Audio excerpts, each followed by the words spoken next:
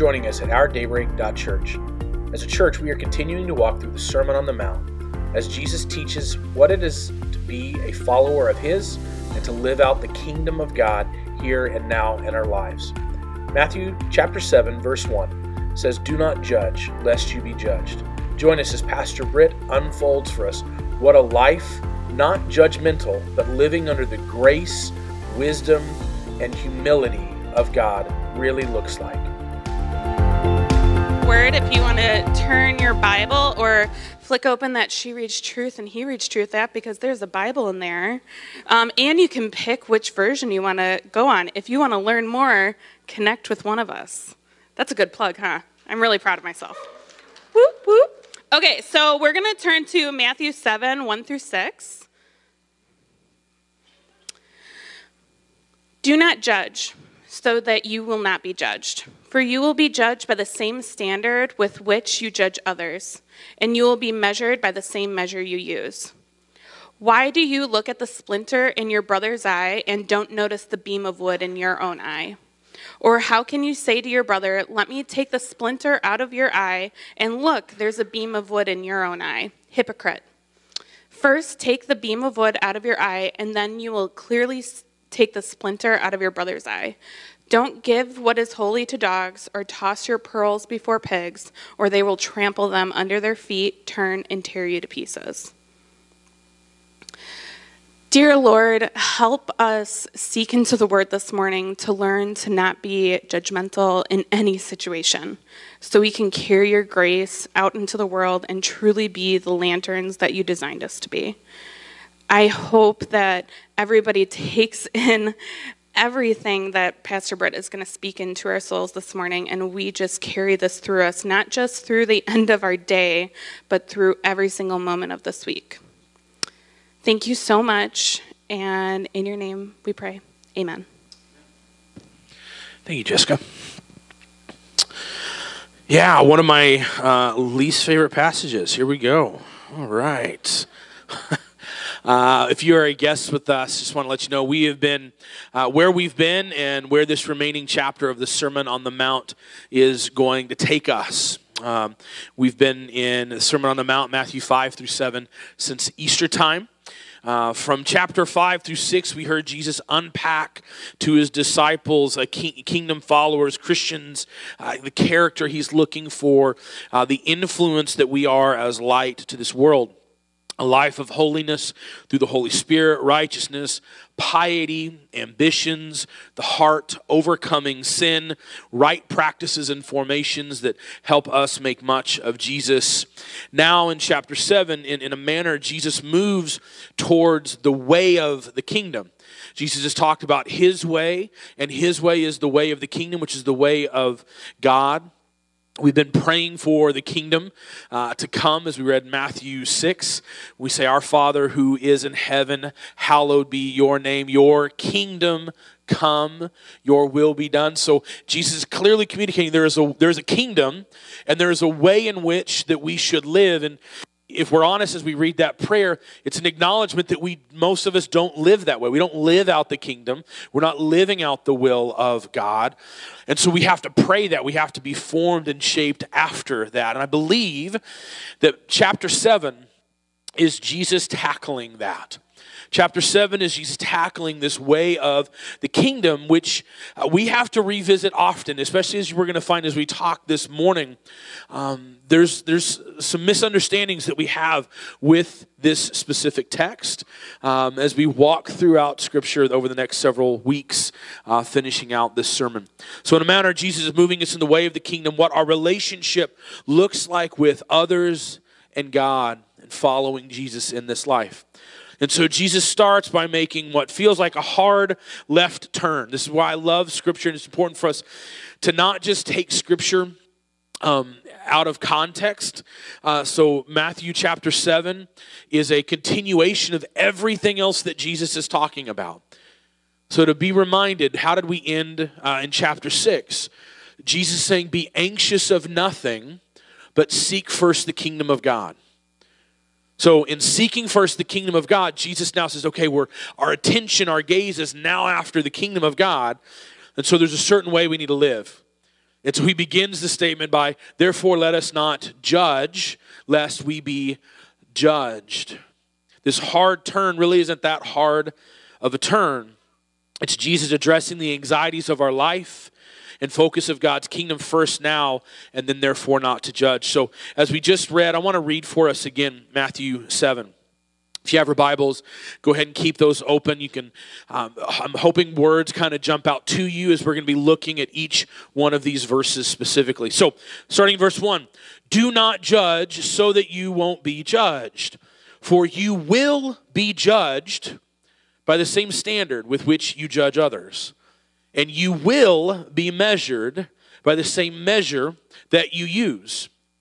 Why do you look at the splinter in your brother's eye, but don't notice the beam of wood in your own eye? Or how can you say to your brother, let me take the splinter out of your eye, and look, there's a beam of wood in your own eye? Hypocrite! First, take the beam of wood out of your eye. Then you will see clearly to take the splinter out of your brother's eye. Don't give what is holy to dogs, or toss your pearls before pigs, or they will trample them under their feet. Turn and tear you to pieces. Come on, Jesus, what do we got here?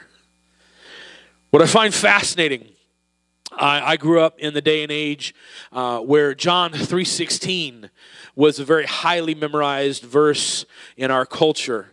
That most every sinner and saint knew. You saw John 3:16 and you'd be like, yeah, I know what that means. At least I can repeat it. I may not know what it means. I may not live it out, but at least I know what it means. Today, I believe Matthew 7:1 is that memory verse that our culture loves to repeat. Don't judge me, bro. Right? Like that's the world that we live in. You try to challenge or encourage or check somebody and they're like, you're not my judge. Don't be my judge. My favorite thing is people say only God can judge. You're right. And that is a terrifying reality. And this morning we're going to look at that. We're going to look at the reality that God is the judge, the only judge, the judge that we both need and the judge that we should be fearful of, but in that fear also thankful for a Savior named Jesus. So the reality is we all judge. In this room, some of y'all may judge a little better than others. Some of y'all may judge a little less, but the reality is we all judge. Driving down the road the last several days, I judge when I drive hard. If I'm just honest, I get angrier and angrier. Like even today, we were driving past, this car ran a red light. Like I want to be like a civilian cop. I think at the end of the day, if I could pull people over, give them traffic tickets, like it'd be really satisfying to me. And I would catch them all the time. But I would be a bad judge, I'm sure. And so driving down the road, vanity plates. I don't know if you have a vanity plate or if this is you. I still love you. This car flew past and I was on the highway and it was like one of those really expensive Teslas. Like I don't know the model because I'm poor. But it flew past and the license plate was FLAWNT, flaunt. And I was like, oh no. I was like, that's like straight up gangster. He's like, look at my nice car. I'm like, ah. And I was envious for about 2 seconds. So immediate log jam right in the eye, like, I'm going to judge this car. Driving the other day, though, down Highway 50, over by Target, Chick-fil-A, there's a car weaving in and out of traffic, like flying fast. And this happens in Kenosha. People are crazy. And so as I'm watching, and I started judging, I'm like, gee, man, like, we're all going to get to the same place. Slow down. Like, what is your problem? You're going to cause an accident. This is just dumb. Like, I'm saying probably more inappropriate things, having thoughts of who do they think they are. As they blew past, they had a vanity plate. And it read, NICURN. NICU RN nurse. Neonatal intensive care unit, registered nurse. As we came up close to Journey, Aurora, saw him peel in. Don't justify speeding. But in those moments, and Stacy has helped me in this, whenever I used to get mad at cars when they'd fly past, she would always come up with some crazy excuse as to why. like, maybe the wife is going into labor and the husband's just trying to catch up. And I'm like, still breaking the law, but that's, maybe it's their grandfather's like birthday and they've got to go. And I'm like, still breaking the law. But it's in that moment that I was like, my judgment was hard. This person was just being selfish, totally prideful, doing their own thing. But in reality, I would assume by the way they were driving, where they pulled into, they were headed to save a life. And my judgment that I was trying to cast, and I, like Stacy can attest this, and it's not right. I'm the guy who sometimes will block cars when they're doing that. Be like, I'm going to show you, I'm going to slow down. I see a few people pointing to their spouse like, this guy right here. Like, we do that. And it was in that moment that I was like, I'm going to be the judge. I'm going to throw down the jury. I'm going to throw down the jurisdiction. Be like, I'm going to show them. Which could have been very detrimental to the life of somebody they were headed to save. We cast judgment. We do it all of the time. I have another illustration that I have to take a vote of whether or not, before I go into it. A show of hands, how many people know who Kanye West is? Enough hands. There it is. Great. I want to be able to talk about this because my soul is encouraged by this. I don't know if you follow the news. Kanye West gave his life to Jesus several weeks ago. Y'all can applaud that. Like, that's amazing. I don't know if you listen to any of his music. That's irrelevant. And I'm not going to go into the entirety of his testimony, his story, but I have followed this for the last several weeks and have been greatly encouraged. He's going on radio shows and conversations, and he is constantly steering it back to the gospel of Christ every single time. Like, every time. To where it's awkward. Like, the people are interviewing him. He's like, I know I'm on an interview, but I want to tell you about how Jesus calls me to repent from the life that I've lived, and like, I need him, and he gives me grace. And I'm like, what is this mug doing? And he's like, I don't care. Like, people need to know. And he's going on these tours, calling them Sunday services, which is amazing. And it's just a straight gospel preaching message. Got choirs, people are singing the gospel, they're singing praise. His pastor, Adam Tyson, who led him to the Lord, who meets with him weekly in Bible study to disciple him and raise him up in the scripture. He gets up and he's preaching. And like, it's just something incredible. But in one of Kanye's lyrics, I'm not going to call it a worship album, but he released an album Friday, Friday, and it has taken over the world. And I want to be clear, as a communicator of the gospel, I have not seen or read lyrics that have been more explicit about who King Jesus is than some of the stuff that he's singing. You don't just make that stuff up. Something has happened in our brother's heart. But what's also happening is the amount of judgment he is getting from us. People who would say that they are followers of Jesus. We're putting stipulations. Well, we'll really see how he turns out. We'll see if he really becomes a Christian. I don't buy it yet. And in one of his lyrics, he says this. I'm probably going to get the rhyming wrong, so don't judge me. Told people God was my mission. What have you been hearing from them Christians? They'll be the first ones to judge me. Make me feel like nobody loved me. Make you feel alone in the dark and you'll never see the light. Man, you've never seen home and you've never seen the domes. I can feel it when I write, but I'm living in the right. If they only see the wrongs, never listen to the songs. Just to listen is a fight, but you booked me for the fight. It's so hard to get along if they only see the slight from the love of their religion. As he's writing a testimonial song about what Jesus is doing to him, he's also having to write a rebuttal to the brothers and sisters who are going to judge his past as he's trying to press after his present. And we do that. Like, I could not think of a better example. So I was like, God, thank you for giving me Kanye this week. And not just welcoming him into the kingdom of God, but for what is happening to him as we talk about judgment. And we do this. And this is the very thing that Jesus is talking about. Do not judge, lest you be judged. He's not saying, and we're going to get to this, that we don't judge as people. There is judgment. We are called to have a level of critical eye to one another's life so that we live the best life that God is calling us to live. We need encouragement. We need correction. We need people to come alongside us and challenge us in those moments. But there is a right way in which we do it. And so the way in which Jesus is addressing is the way in which what we can see here in this text. There is a standard that we put on some people of what salvation really can look like. That we say like, well, Kanye needs to do X, Y, and Z.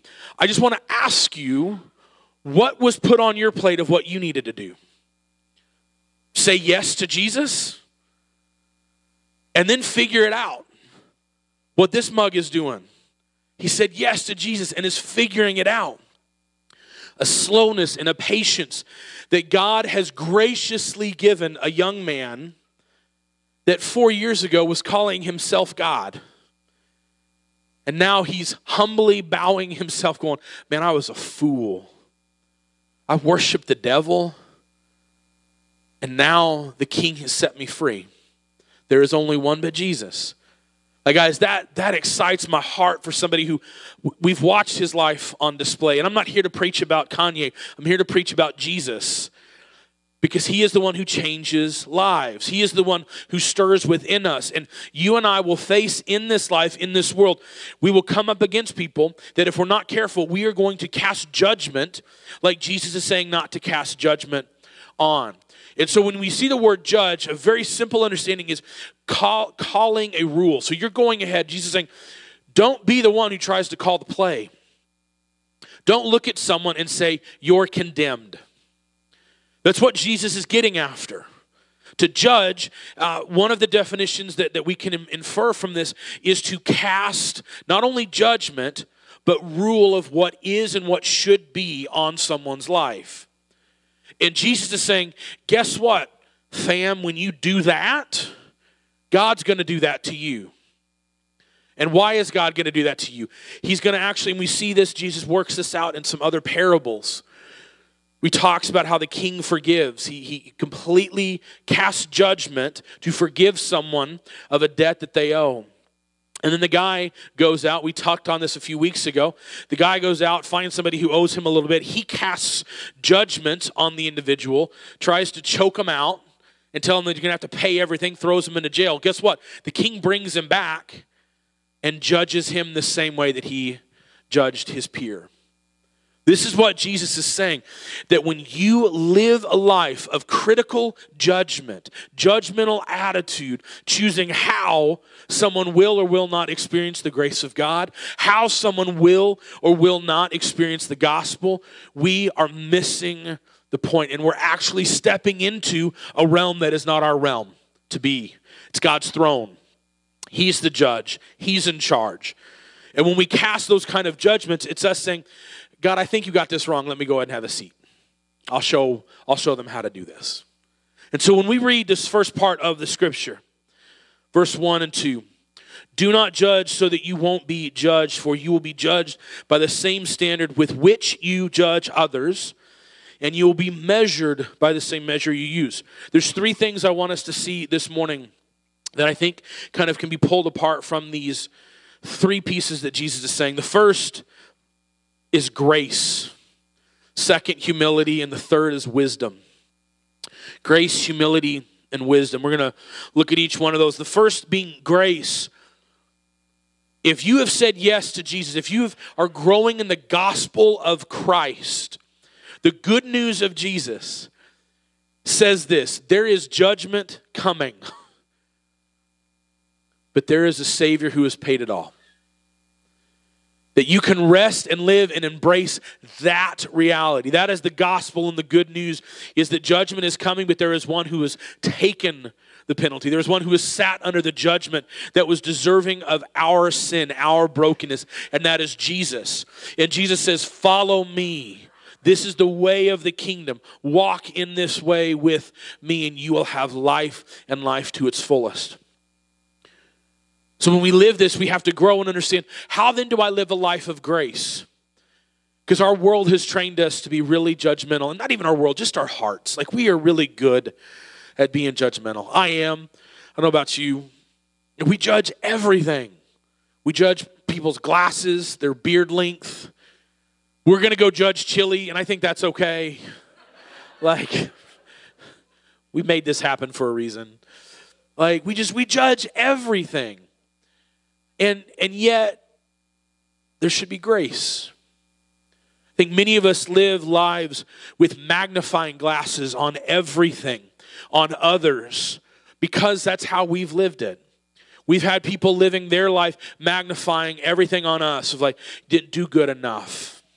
You didn't catch that ball well enough. You didn't make the highest A. You weren't the skinniest. You weren't the prettiest. You weren't the fastest. You're not the best. And it's that magnifying glass that the world has looked at on us that we then walk around and go, cool, my turn. Who do I get to look at? Who do I get to go, you know what? You're not measuring up either. And Jesus says, no. We ain't, not this way. This is not how we live. This is not what we do. Because judgment of God is placed on us. And that is the world that we're going to walk into. We're going to look at Scripture, 2 Corinthians, in a few minutes. We're all going to appear before God. We're all going to appear before His judgment seat. But Jesus says that if you're mine, you're covered. So just get on with your life. Get on with living it in the way that you should. And by doing that, you should not be living with a magnifying glass, but live with a mirror. God, where can I become more like you? Instead of me looking and gauging everyone else up of how they're not measuring up, Jesus, how today can I be more like you? What in my life today are you calling for me to live and be more like you? If you take notes, write this down because this is gold for us forever. God will outgrace your sin every time. I'm going to say that again in case somebody might want to say amen the second time. God will outgrace your sin every single time. Like, that is the good news, that you cannot out-sin His grace and mercy because of the life of Jesus. God has already gone ahead and judged our sin in Jesus. Rightly and fairly, not based on what you have done, but what Christ has done Himself.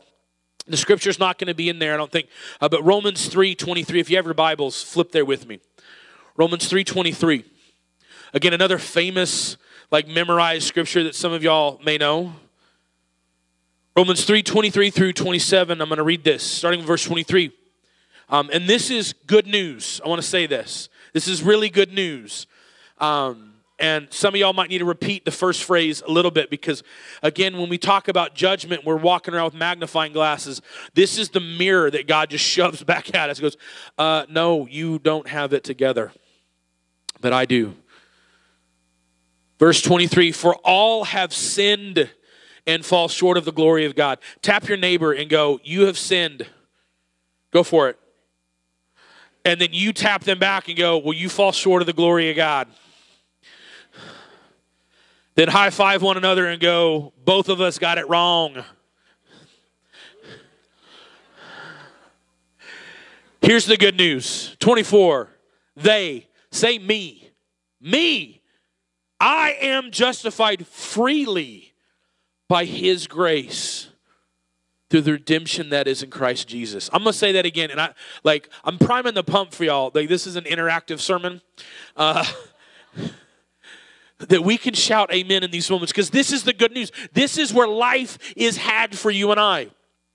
All have sinned and fall short of the glory of God, yet they are justified freely by His grace through the redemption that is in Christ Jesus. Amen. That is life for you and me. That is life for anyone who says, I want to go the way of the kingdom. I want to go the way of Jesus. Verse 25, God presented him as Jesus, presented Jesus as an atoning sacrifice in His blood received through faith to demonstrate Jesus' righteousness. Because in His restraint, God passed over the sins previously committed. God presented Him to demonstrate His righteousness at the present time so that He would be righteous and declare righteous the one who has faith in Jesus. Where then is your boasting? It is excluded. But what kind of law? By one of works? No, on the contrary, by the law of faith. Paul is saying to the church, he's saying to us, you don't get to judge, because the king and ruler and the judge of all judges has said, you are clean not by what you have done, but what my son has done. So get in the corner and shut up.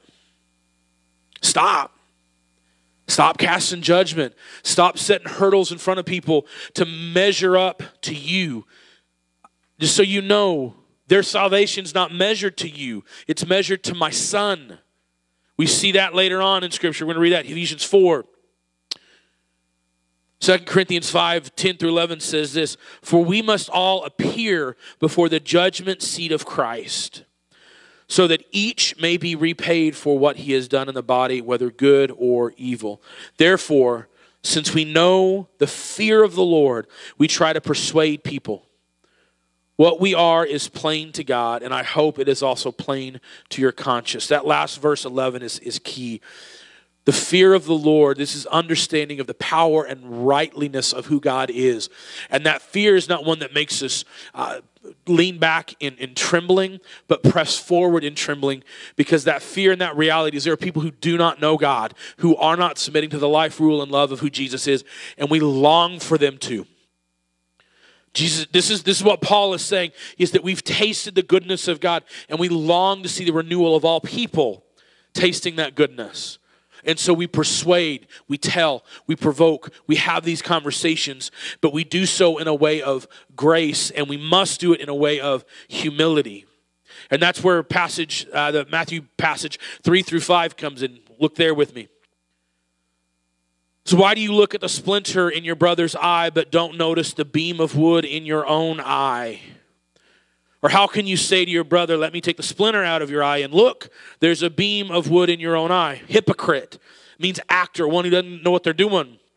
First, take the beam of wood out of your own eye, and then you'll see clearly to take the splinter out of your brother's eye. Charles Quarles, one of the authors that we're reading and studying a lot for the Sermon on the Mount, says this: members of the family of God who must lovingly correct one another without haughty or hypocritical condemnation of others. Jesus challenged hypocritical judgment by asking, why do you? The question is not nearly a rebuke, but a sincere call to probe the motives and rationale, the why, for this judgment. There was not judging, they were judgmental. Their judgmental attitudes were expressed by a tendency to scrutinize the minor faults. It's important for us to see here that Jesus, and it seems somewhat contradictory. We see in the first verse, it says, do not judge. But if we look further, we realize that Jesus isn't saying to not help and not call out things in people's lives. Because in verse 3 through 5, we see that Jesus says, you're going to call some stuff out. Make sure that your heart is right. Make sure that the way in which you are bringing this to a brother or a sister is not done hypocritically. And so he uses this absurd illustration. This is sawdust, not cheese. I had a few kids come up earlier and they're like, oh, is that cheese? I'm like, no. It's sawdust. Don't eat that. I mean, you can, but it's going to be bad. I was going to blow it across the room and put splinters in all of our eyes. Welcome to Daybreak. No. That church is rough. But to capture the picture of what Jesus is saying, Matt, I'm going to have you come up here and help me for a second. I'll find you a small. Okay, so I'm not going to put it, I'm going to have you hold it and just like put it close to your eyeball. I actually got several of these in my eye earlier. I was trying to squeeze the air out, and it blew up out of the bag, and it was like all over me, and I was just like, well, I'm my own illustration now. That's amazing. So Matt has this splinter. He has this little bit of sawdust in his eye, and like just kind of put that there. Like most of y'all can't even see that. Like it's tiny. But yet, because I'm his brother, I'm in proximity, I see that thing. And that thing could very well be sin.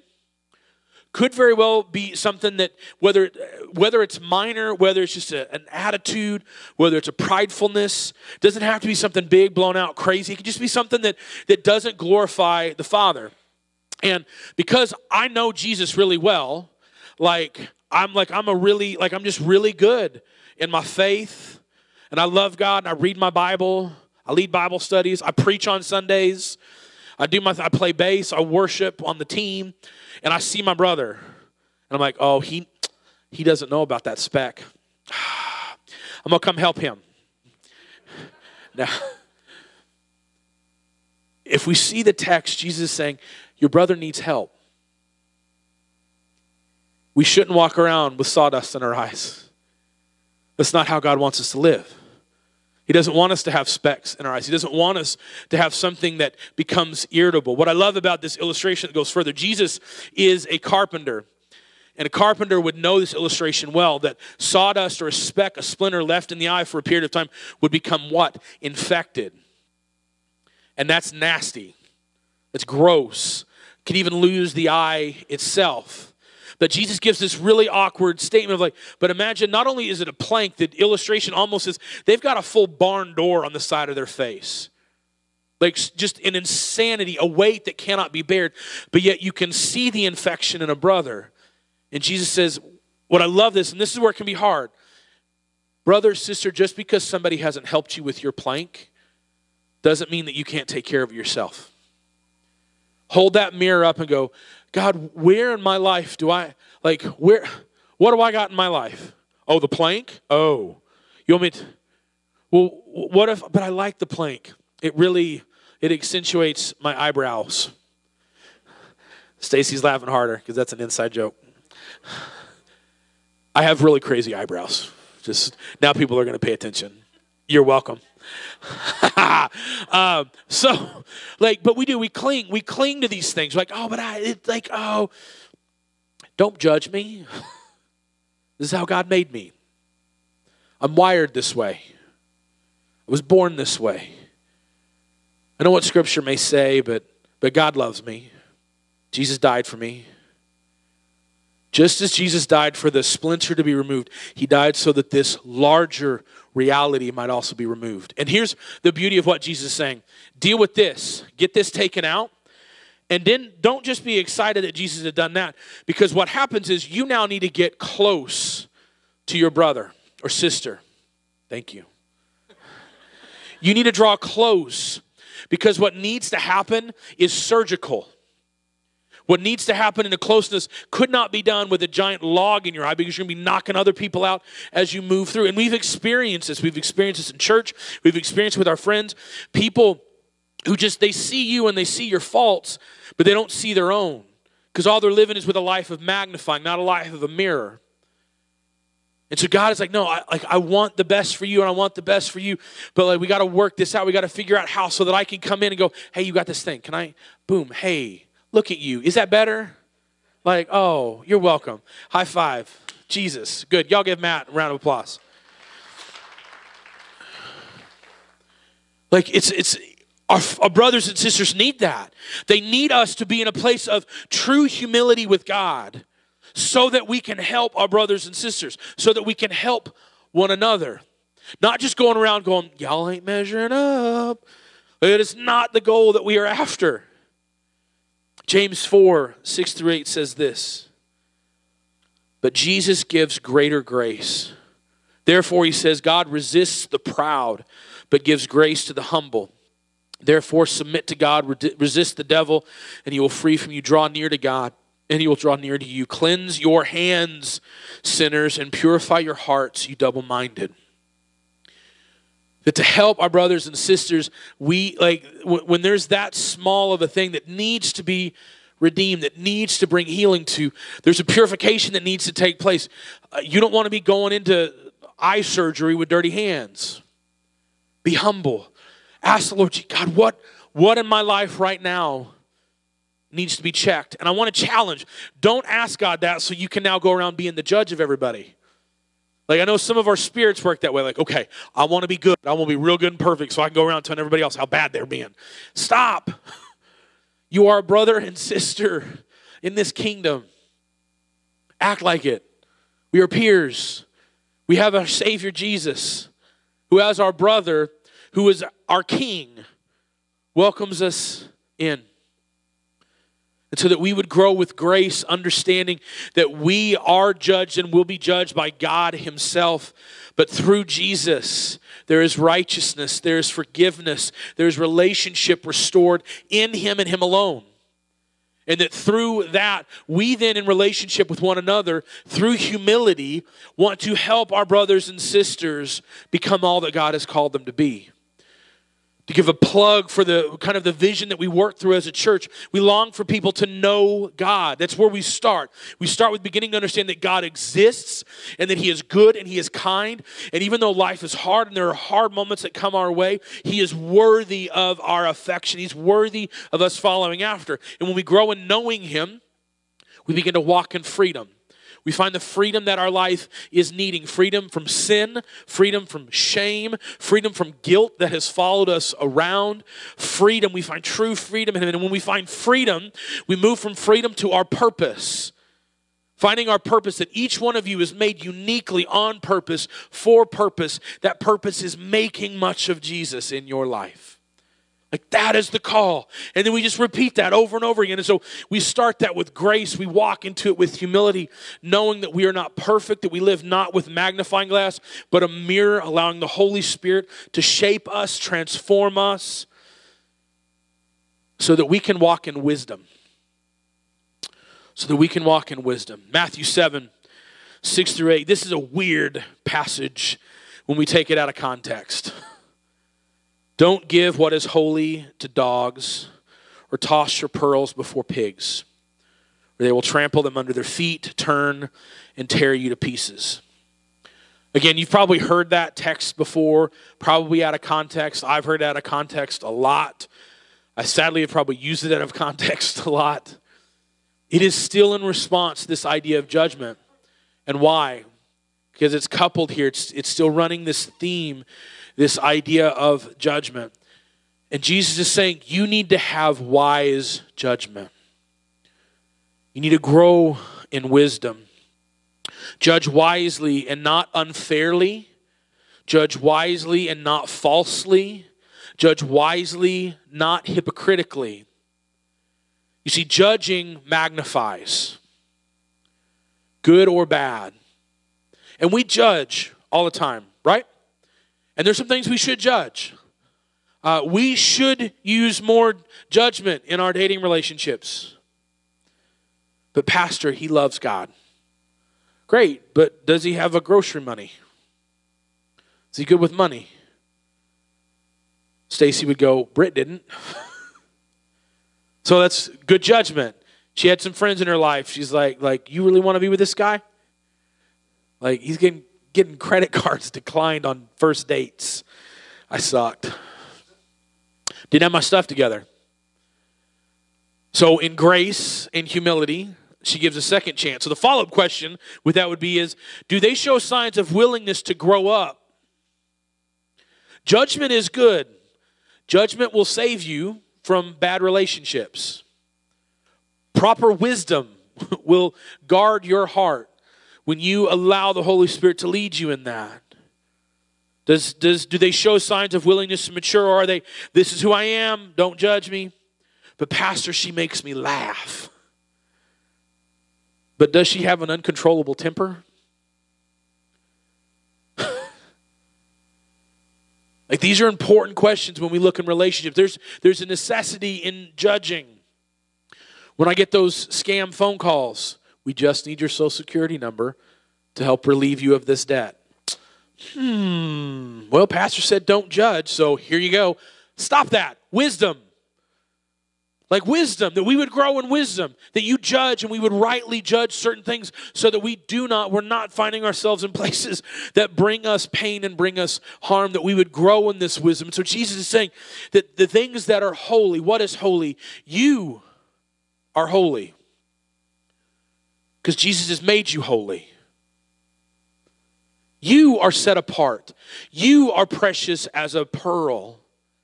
Don't be throwing yourself into situations that will tear you apart. Have wisdom. Use proper judgment. Another phrase that I've heard this used, and I think it's not wrong, but even with the pearl, that the treasure that Jesus often is referring to is the treasure of the gospel itself. the good news of Jesus. And here's what's challenging with this, is that do I judge somebody to be a dog or a pig and therefore not worthy of the gospel? It's a hard question to ask because I'm not deserving of the gospel. None of us are deserving of the gospel. I'll read Romans 3:23 again. For all have sinned and fall short of the glory of God. If that is the case, all of us are dogs, all of us are pigs before God himself. But yet he calls us and says, I will make you clean through my son Jesus. So what do we do with that? Wisdom tells us, I would say, the situation that I'm walking in to encourage or rebuke or challenge or uplift a brother or sister, how is this going to turn out? Is this going to be a big fight that it doesn't need to be? Am I going to be casting pearls? Am I going to be casting a treasure before someone who in this moment does not want to receive it?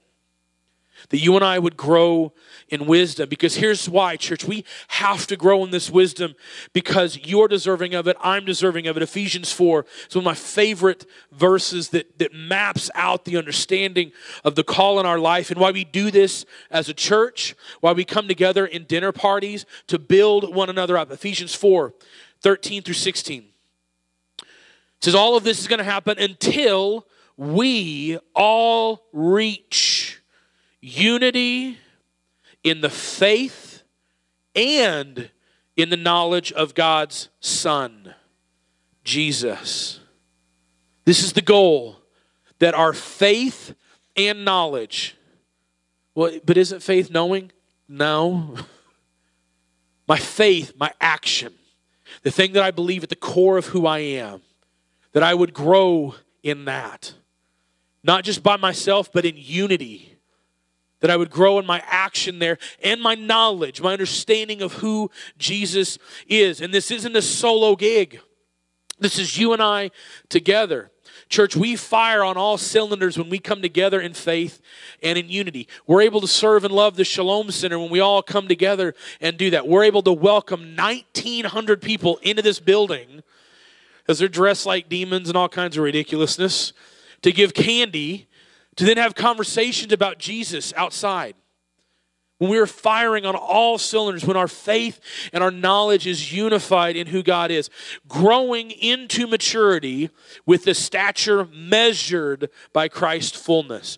That measure, bring that word back to Matthew 7:2. To what measure you judge someone. What measure are you judged to? The measure of Jesus. Like he is our measure. So that is where our judgment begins, with him. What has Christ done? How has Christ lived? He is our measure in his fullness. Verse 14, then we will no longer be like little children, tossed by the waves and blown around by every kind of teaching, by human cunning and cleverness in the techniques of deceit, but speaking the truth in love. I love that phrase. If you've been through 101 or 201, you've heard how we translate that. Who is the truth? Jesus. So speaking who? Speaking Jesus in what? Love. We speak the gospel. We speak him. We speak Jesus in love to one another. Why? So that to let us grow in every way into him who is the head, Christ. For from him the whole body, fitted and knitted together by every supporting ligament, promotes the growth of the body for building up itself in love by the proper working of each individual part. We're going to tackle that at a later date because that is rich upon rich and all kinds of goodness, church. Truth without grace is mean, and grace without truth is meaningless. I'll say that again. Truth without grace is just mean. But grace without truth is meaningless. That's why Romans 3 is so beautiful. It doesn't just give us the truth that, man, you're a sinner and you'll never measure up. That's true. There's nothing truer than that. But the good news, the gospel, the great news is, guess what? Here's your meaning. It's found in the Savior who gave his life for you so that you may have life. There's this principle in wisdom and correction and right living. The principle is not set by you or by me, but by or by, if we are truly kingdom followers, if we are to live the way of Jesus, the way of the kingdom, a life of Makarios, this will and this why, it's God's principle. It's how God sets it in motion. But many of us, we bring our prejudices and our personalities to this. Martin Lloyd-Jones says it this way. Another manifestation of this self-righteousness, this hypocrisy spirit, is that it puts prejudice in the place of principle, the kingdom, the way of the kingdom. We are to judge in terms of principle because otherwise we cannot disciple the church. But if a man takes his own prejudices and puts them up as principles, he is guilty of the spirit of judgment. Another way in which it shows itself is the tendency to put our personalities into the place of principles.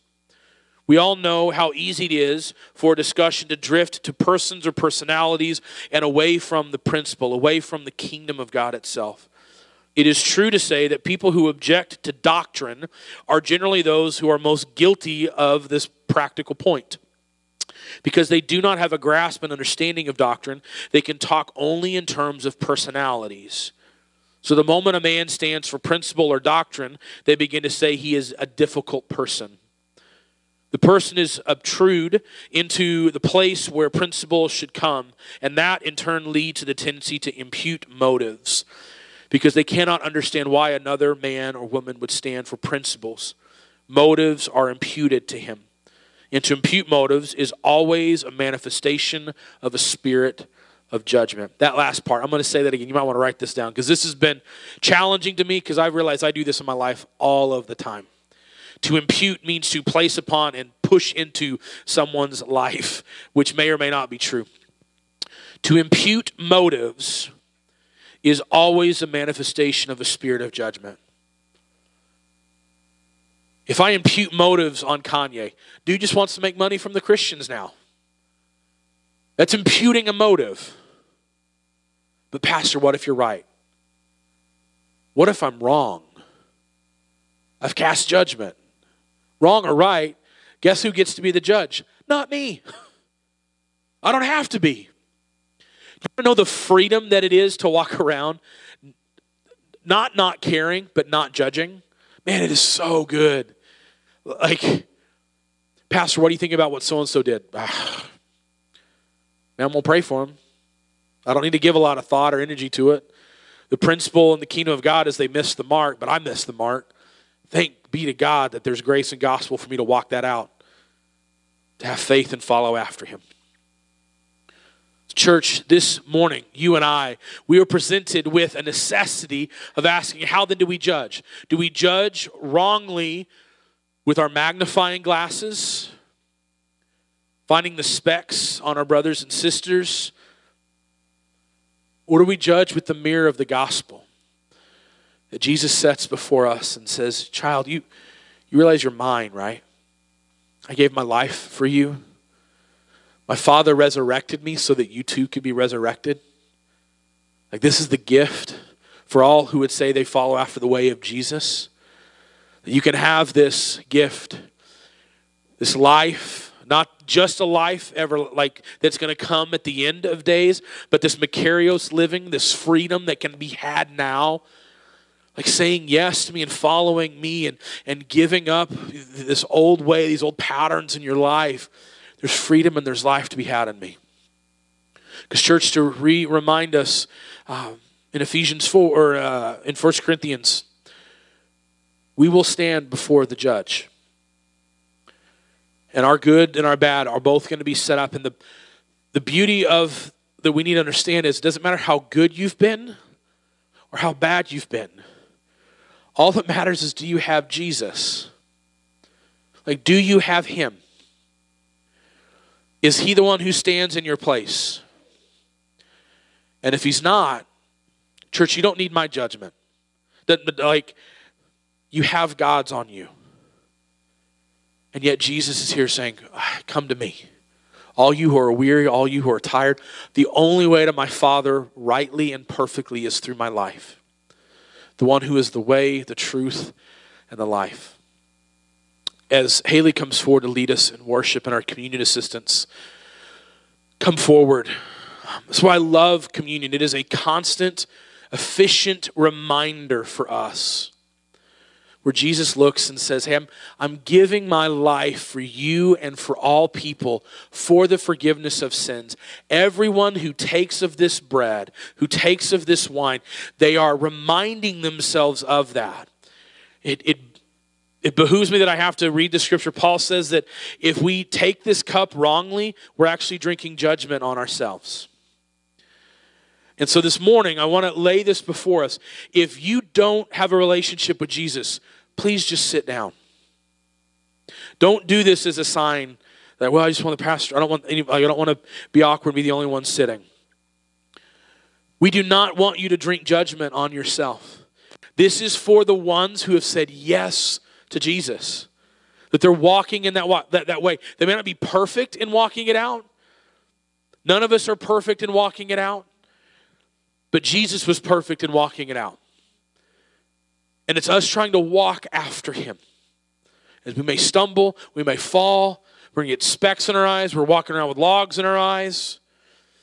But there's grace and there's mercy for you and I today. And so as you come this morning, that you would take this bread and you would realize that the judgment and wrath of God has been poured out on Jesus' life. And that the good news is that as you take that bread and you take that wine, that you have life everlasting in him. You have freedom in him. You have forgiveness in him. You have purpose found in him. That as we take that, we would delight in the mercy that has been shown to you and I. And if you're here today and you're like, can I have that mercy? Can that grace be extended to me? Yes. There's no real magical formula to it. It's not about raising your hand or saying a prayer or reciting anything. It is about you in your heart of hearts saying, God, I want that mercy. I want that life that I hear being talked about. What do I got to do? Oh, I just got to say yes to you? I got to follow you? I don't fully know what that means, but I want that. I want it. I want that mercy. I want that grace. I want that life here and now and forever. And if that's you this morning, it's just a simple matter of you saying, I want that. You come and you take and you're reminded of the grace and mercy of what God has done for you. I'm going to invite all of us to stand and close our eyes as we pray. God, I thank you so much that even though I and everyone in this room is deserving of separation and death apart from you, that is proper judgment for us in sinning against you and sinning against one another. But because of your great love, because of your great mercy, because of your great grace, you sent your only Son to live perfectly, to die fully, to be resurrected really, so that we might have life forevermore. Thank you for listening. If you would like to know more information, please head to ourdaybreak.church or to Our Daybreak Church on Facebook to learn more.